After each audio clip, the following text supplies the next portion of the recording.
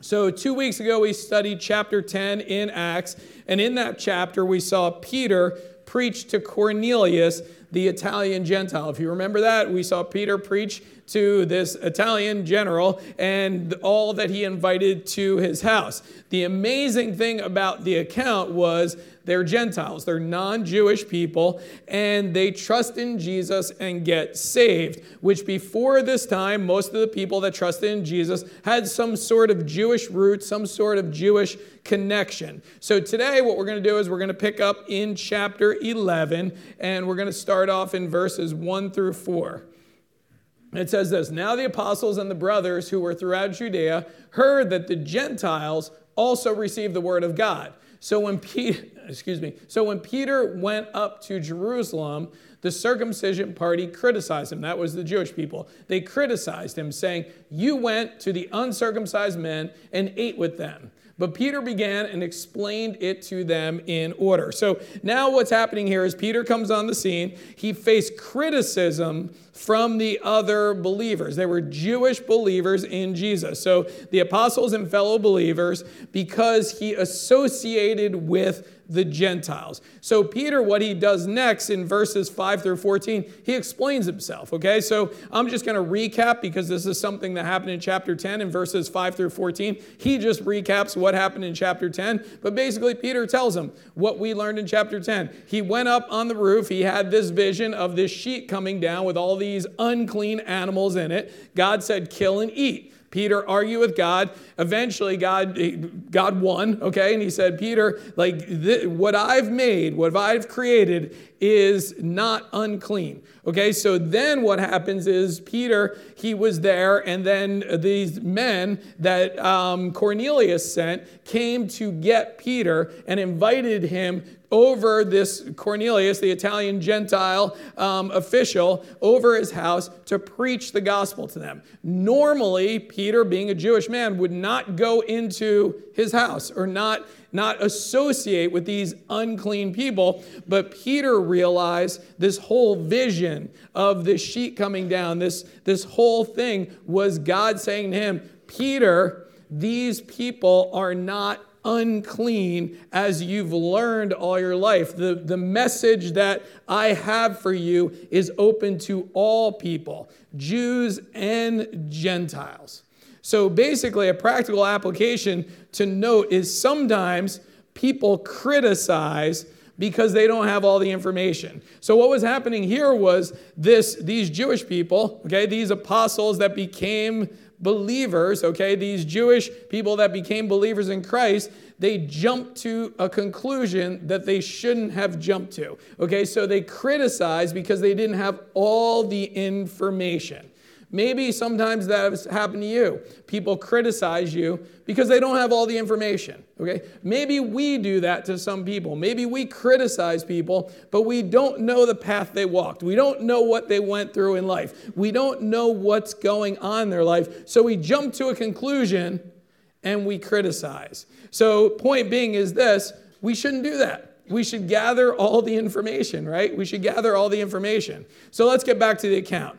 We get to the point in which Peter, and as he's telling them and he's giving them all the information, he basically gets to the point where he says, "So as I was preaching to all these people that God called me to in Cornelius' house, here's what happened." It says, "As I began to speak, the Holy Spirit fell on them, just as on us at the beginning. And I remembered the word of the Lord and how he said, 'John baptized with water, but you will be baptized with the Holy Spirit.'" So now Peter is saying, when I was preaching and when I saw this, remember in chapter 10 we saw this, the Holy Spirit fell upon all that believe, the Gentiles, the non-Jewish people. They received the Holy Spirit. Peter says, now I realize the theological truth that I didn't fully understand when Jesus said it. And that was this, that we as believers will baptize with the Holy Spirit. John baptized with water, but will baptize by the Holy Spirit. So what does that mean? Well, the truth is this: the preaching of the gospel and the responding to it in faith baptizes people with the Holy Spirit. Here's how it works, and you've heard this pretty much every Sunday that you've come here since I've been preaching, right? We are all sinners in need of a Savior. Jesus is that Savior. He died on the cross to pay the price for our sins. 3 days later, he rose from the grave to prove that he's God, to prove that he conquers sin and death, and all who believe will have eternal life. All who believe will not only have eternal life, but we receive the Holy Spirit. The Holy Spirit comes and lives and dwells inside of us. So when the gospel is preached and when somebody responds to it, they are baptized with the Holy Spirit. So Peter's saying, when I was preaching and that happened, it was like, oh, that's what Jesus was talking about. Remember, he's living out the New Testament, okay? The New Testament is being recorded with the life of Peter and Paul and all these apostles. So basically what's happening here is he's saying to these Jewish people, like, you criticize because you didn't have all the information, okay? I was used by God to do something amazing, and now here's all the information. And in fact, I'm connecting the dots and remembering what Jesus said, and I was standing there scratching my head. What do you mean we're going to be baptizing with the Holy Spirit? That's what Jesus meant. So then he goes on and says this: if then God gave the same gift to them as he gave to us, he's referencing back to Acts 2, the day of Pentecost. He says, if then God gave the same gift to them as he gave to us on that day, when we believed in the Lord Jesus Christ, who was I that I could stand in God's way? So now Peter, this well-respected apostle and an authoritative leader, essentially spreading the gospel to build the church, says, I'm not going to stand in the way of the work of God. Who am I to stand in the way of the work of God? I have all the information now, and I realize what God is actually doing. So these words obviously carried some serious weight, and here is how the apostles and the brothers responded.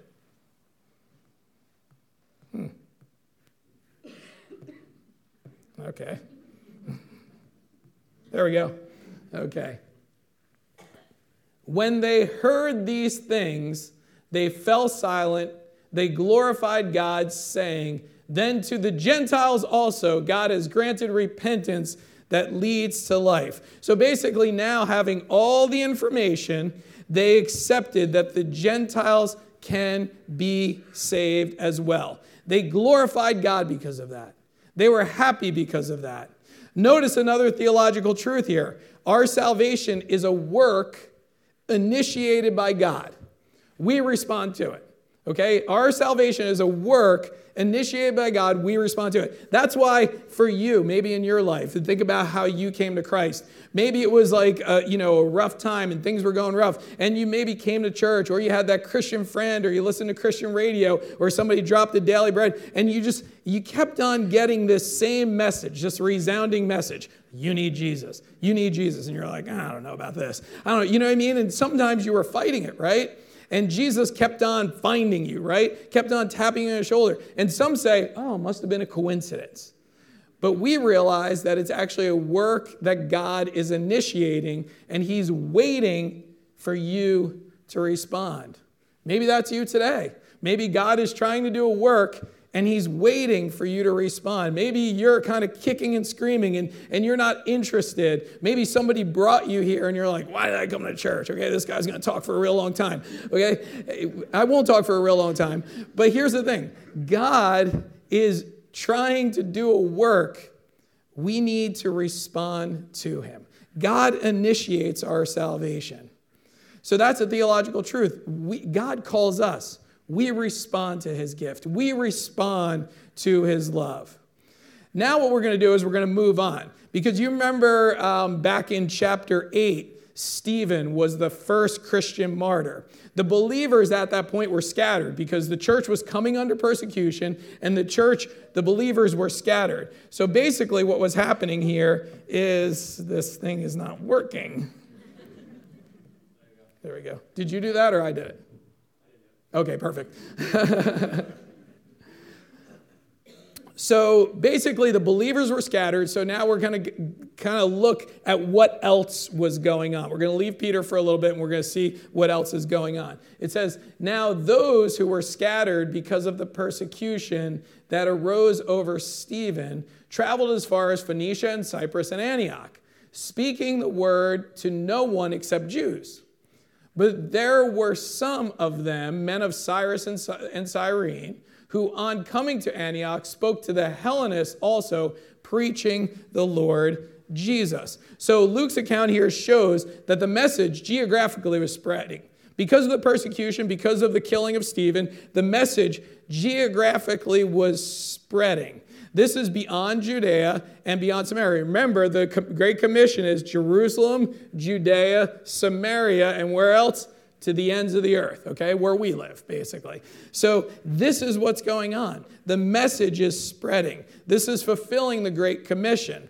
The gospel also spread culturally because now in these locations, other people were coming to faith. See, notice the Hellenists were Greek-speaking Jews, but they started to preach to non-Jews. So this is all work of God. This is how the gospel is spreading, okay? This is how the gospel is spreading. So then what happens is this. Okay. And the hand of the Lord was with them, and a great number who believed turned to the Lord. So now we see this. This is all work of God. Okay, these believers are traveling around. It's a work of God. They have the message of God. When God desires to do a work through you, there's going to be fruit. And in this case, the fruit was that many believed. You know what? When we answer God's call for salvation, that's great because we become Christians, right? But when we answer God's call to actually serve him, to get involved in a ministry or something like that, you start to see God use you. And many of you have experienced that. You volunteered for some kind of work in the church, some kind of ministry in the church, and you're like, at first, you're kind of like, should I do this? You know, it takes time. I got to, commit. And then you go, and then you do it, and when you leave, you're just like, man, God actually used me. I had an opportunity. I actually enjoyed that. I actually felt purpose in my life because of that. If you've never felt that way before, you should volunteer for something. Because guess what? God will use you. He uses us in many different ways. And there's so many times in my life where I'm like, kind of like, I don't feel like doing this or I don't feel like doing that. And then I do it. And then I'm like, duh. God wanted me to do that. I just didn't feel like it. I was lazy or I just had different priorities or whatever it was and decided I'm not going to answer the call. I'm going to do what I feel like doing. So when God desires to do a work through you, there will be fruit. In this case, the fruit was many turned to the Lord. So next in verse 22, can you just switch that for me? In verse 22,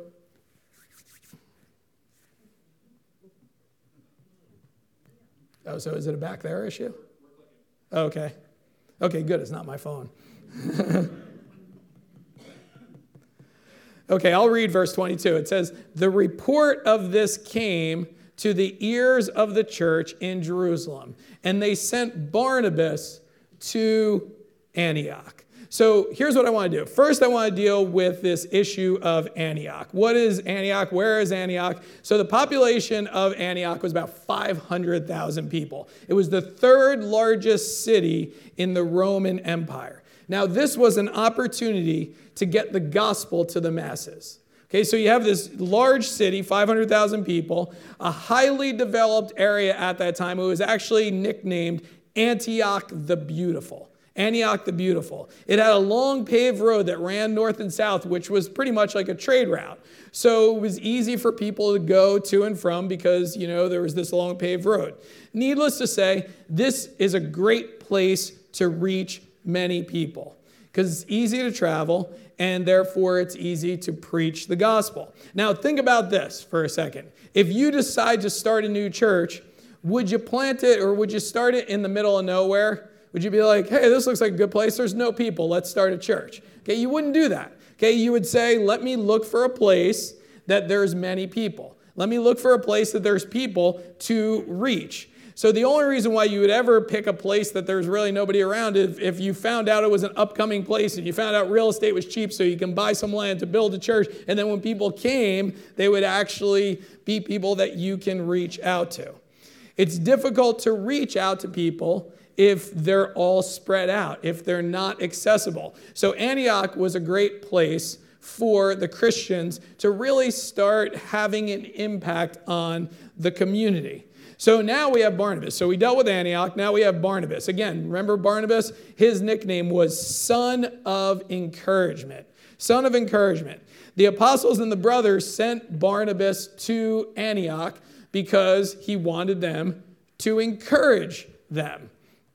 So basically in verse 23, I'm going to read to you, it says, when this is Barnabas, when he came and saw the grace of God, he was glad. And he exhorted them all to remain faithful to the Lord and steadfast in purpose. For he was a good man, full of the Holy Spirit and faith, and a great many people were added to the Lord. So when Barnabas came, he did two things. Okay, Barnabas did two things. He rejoiced and he encouraged. You know, when we see the work of the Lord occur and God use other people to do that work, that should be our response. We should rejoice and we should encourage. Rejoice or be joyful. Sometimes fellow Christians are not happy for the work that God does in other people's lives, or they're not happy to hear that another church is doing well. When that happens, it's because our focus is off. You and I should celebrate when we hear that other gospel-centered, gospel-preaching churches are doing well. We should celebrate because guess what? It's not about our church. If you listen closely here, you probably noticed this before, we're not branding our church, okay? You never hear me up here, Forgadour Baptist Church, Forgadour Baptist Church. It's Jesus, okay? We're working for Jesus. We're not branding our church. We're working for Jesus. We should celebrate anytime people are working for Jesus. When the Lord is adding to the number, when the Lord is adding resources so they can do more. Notice it says a great many people were added to what? The Lord. Not to a specific church, but to the Lord. So we can rejoice when other churches are being blessed. We can rejoice when another church offers programs that we don't have and resources that we can't offer. Because guess what? We could say, you know what? I know of a good church that has that you can take part in that.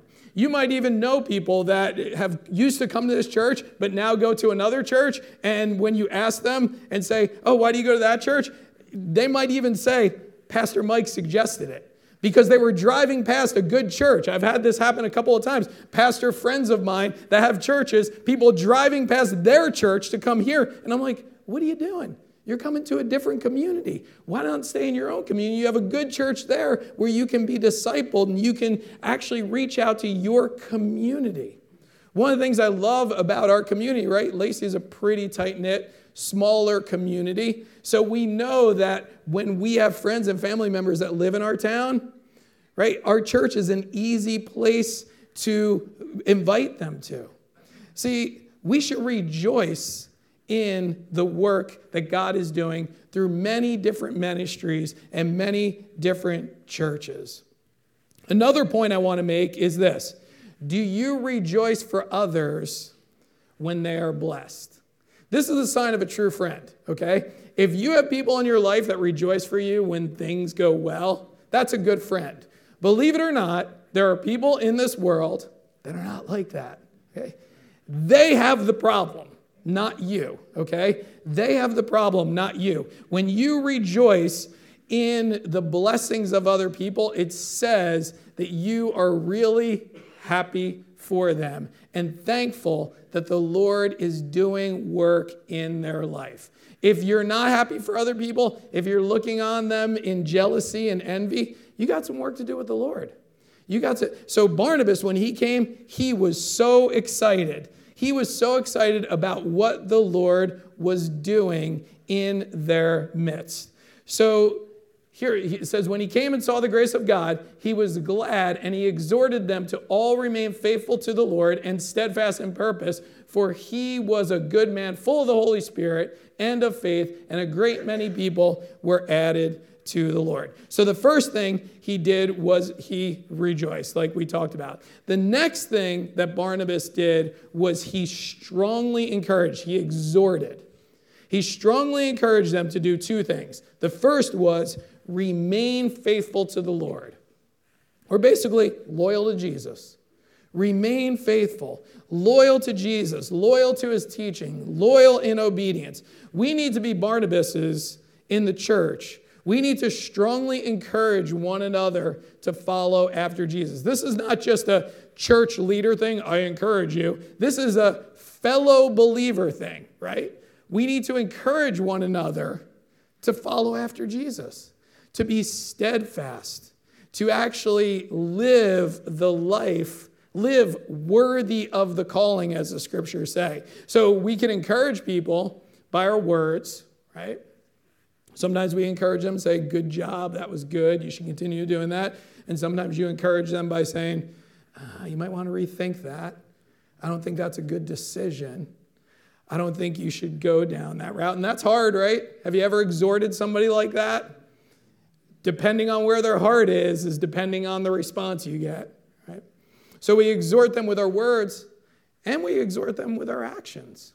When we do good, when we follow after the Lord, guess what? It encourages and inspires other people, the people around us, to follow after the Lord. Many of you here are parents. You know that. Your kids kind of will start to act and do the things that you do, especially the things that you're not supposed to be doing, right? They kind of mimic you. Well, in life, we need to remain faithful to the Lord and encourage other people to do that. The second thing he encourages them to do is be steadfast in purpose, or in other words, unwavering in purpose. Well, what was their purpose? Their purpose is the same as ours is today. Spread the gospel message. And to be steadfast or unwavering in purpose means that no matter what comes our way, we stay on that purpose. So let me ask you a question, or you ask yourself this question. What causes you to waver from spreading the gospel? We talk about this a lot because we're in Acts and the gospel spread is on the loose, right?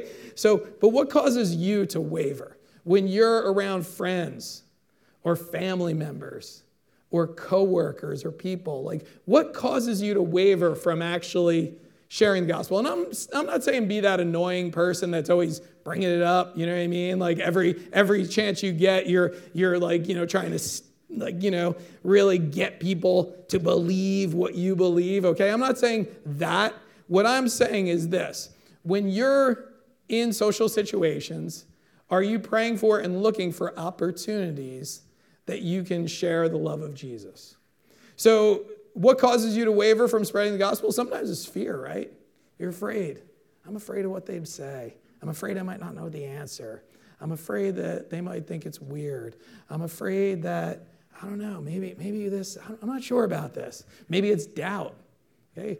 You have doubts like, what if this isn't true? And I'm telling other people about it. The best thing to do when you have doubts is doubt your own doubts. Okay? Doubt your doubts. Actually research them. Look into it. Find out. Figure out. Study. The reason why you have doubts is because you're ignorant to what the truth is, right? So you have doubts because you don't know the whole story. You don't have all the information. Maybe it's priorities.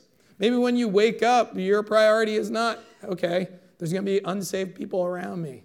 How can I get the message to them? Maybe your priorities is live to get all this stuff, to enjoy all this stuff, to get more money. But most of you realize that if that's your priority, guess what? You're going to be halted when something terrible happens in your life, right? You lose somebody, health problem, financial problem, then you're like, man, what was my purpose?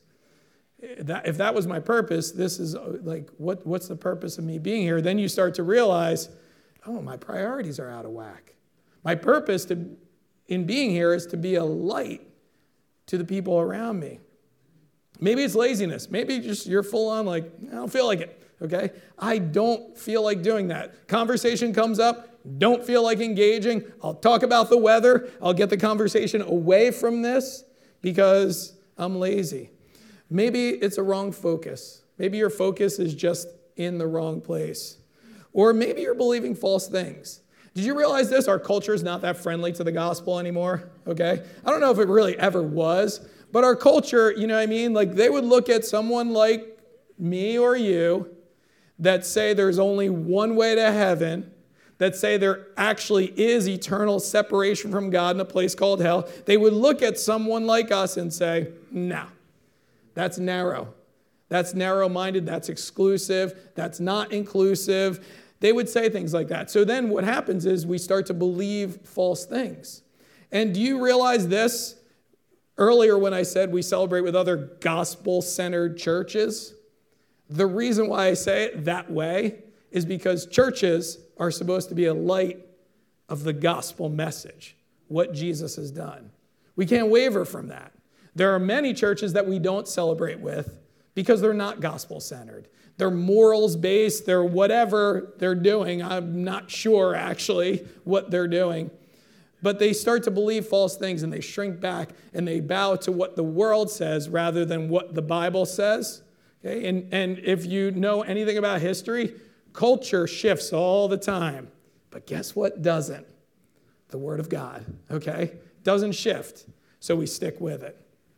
So we need to be Barnabases of the church to encourage our fellow believers to keep the gospel front and center. Why? It's the only thing that saves people. That's why. It's the only thing that saves people. Think about that for a second. It's the only way that people can experience eternal life by trusting in Jesus. Isn't that the most important thing? I know I've used illustrations like this before, but if I told you today there was a house that you can go to in our community, if you knocked on the door, you can get $1 million. $1 million for each person that knocked on the door. You couldn't get two. You can't get your friends extra million. Okay, you can only get $1 million.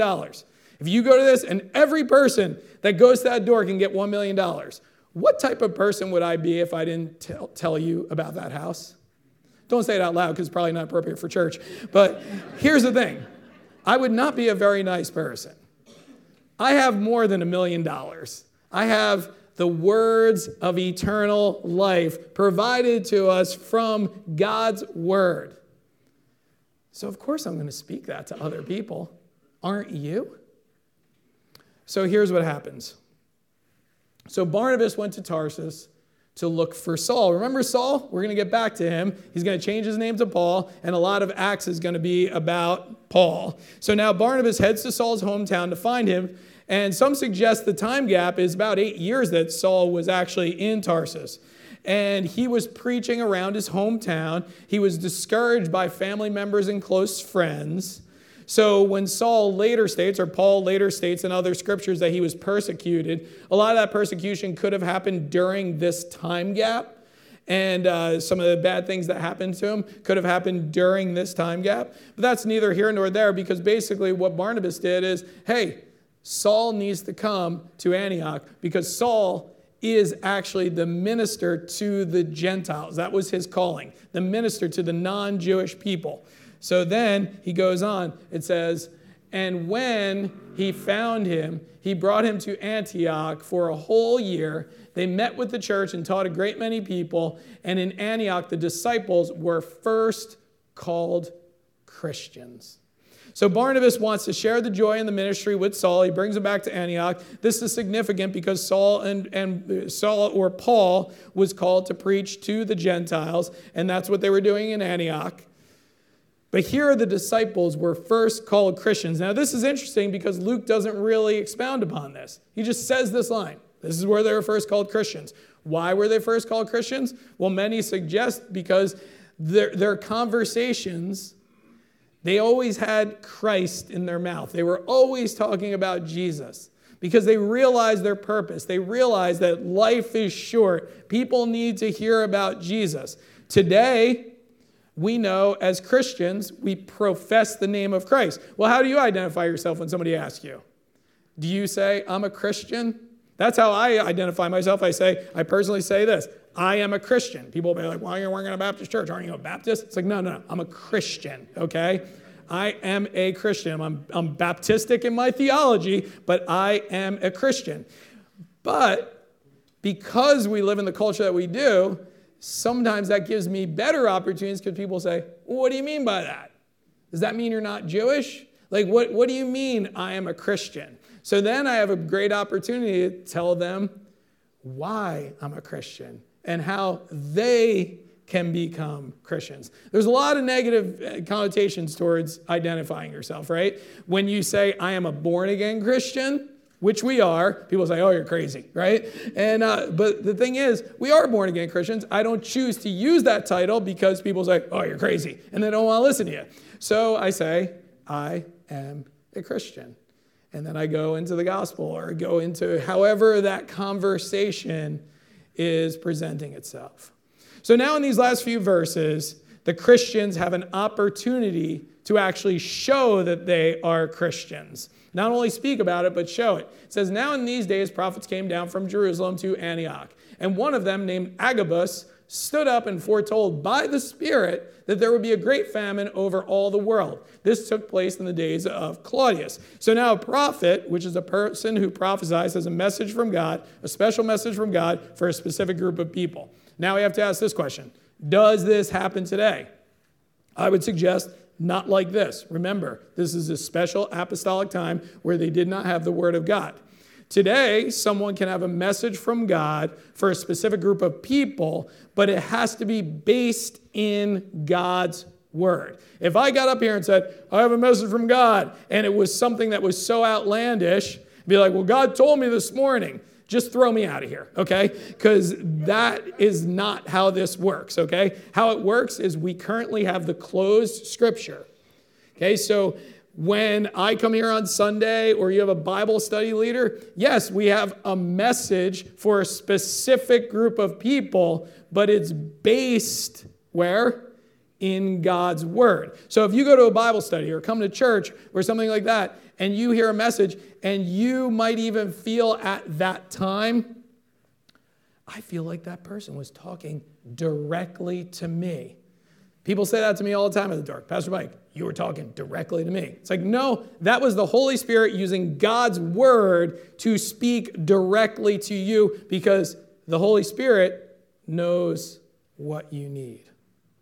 The Holy Spirit knows what you need. And He's using the teacher of God's Word, that's why we stick with God's Word, to actually communicate to you. Because maybe the Holy Spirit knew you were going to be too lazy to open up the Bible on your own, okay?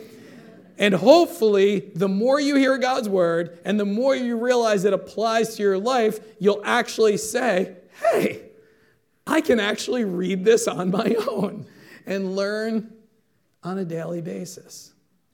So now we have this pending famine, and the Christians have this opportunity to live out their faith. And here's what happens.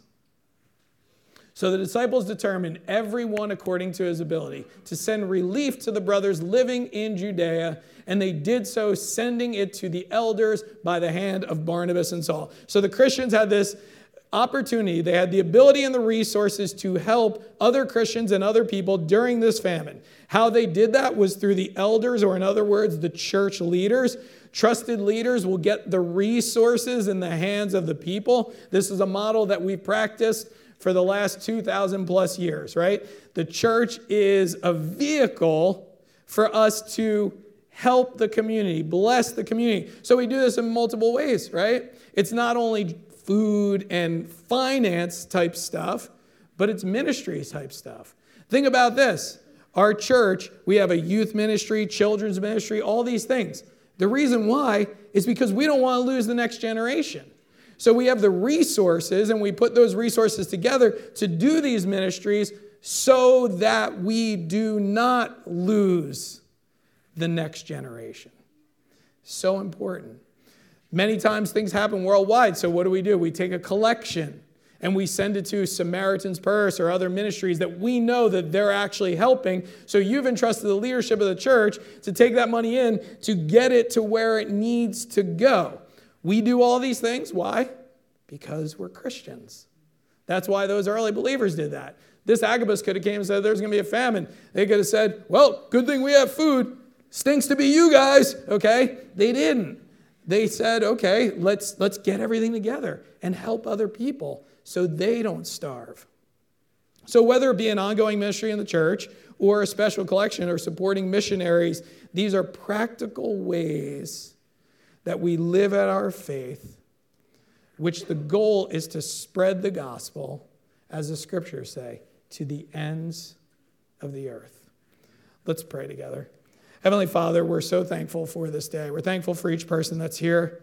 We're thankful, Lord, for Barnabas and being that encouraging person that continued to encourage the church, to encourage other people, to continue to spread the word. We pray now as believers that we are encouraged to spread the word in word and in deed, in ways that we can help other people, to bring them to know who you are. We pray that we wouldn't waver, we wouldn't shrink back, we wouldn't bow to what the culture says is true, but we would look to your word because it is true. And we're thankful for that. In Jesus' name we pray. Amen.